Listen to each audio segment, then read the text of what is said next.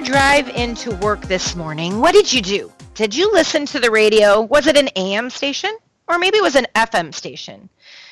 At the Bob Pike Group, we use both AM and FM stations. You probably heard of the What's in It for Me station, right? The FM station. But maybe you haven't heard of the AM sister station, and that's Make Me Feel Important About Myself. And as we foster teamwork outside of the classroom and within the classroom, there are several tips that we can use on a consistent basis to really create that sense or that atmosphere of team. I'm Becky Pike-Pluth with the Bob Pike Group, and a few activities that you can start working on to really make that a difference. You'll see a difference right away in your classrooms if, number one, you increase your contact with those individuals and actually have interest and demonstrate that personal interest in them. That might be by mentioning a story they shared with you, or by giving an example that they had given, or allowing them to give the example that they had shared with you on break.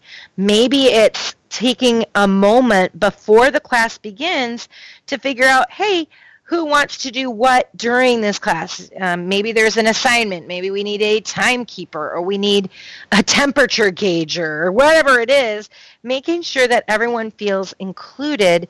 It's really important. It's part of our social component. When people feel in control and included, that's when they are most open to learning. And so how do we have people feeling in control? Well, it's through those choices. Another way to build team is eating lunch with either your team outside or the group of people that you're training. Eating with people creates camaraderie. It also allows for people to get to know you and not have it be like, whoa, Becky, you are so amazing. I can't be like you. The reality is, yes, you can, and I'm just another normal person. Let me just hang out with you. Personally, if I do a 2-day course, I will have lunch 1 day with participants and 1 day on my own. If I'm managing a team, I try to eat with my team at least once a week, at least someone in my team, whether it's just one individual and I take them out, or a couple, trying to make sure that we build that camaraderie. And then another concept is to discuss mutual interests. Why are we all here? What are the goals that each of us have for being here? I, as an instructor, have a different goal. Maybe you're in sales. You're going to be asking that person that you're selling to, what are our mutual interests and how can we collaborate better? Believe me, we can sell a whole lot more coming from that approach by allowing them to be a part of it. You've heard it, getting their buy-in, right? Well, discussing mutual interests is one way to do that. Another way that you can really foster teamwork is by soliciting ideas from others. So if there's a problem in the class or something has come up, for instance, we do an Ask It basket.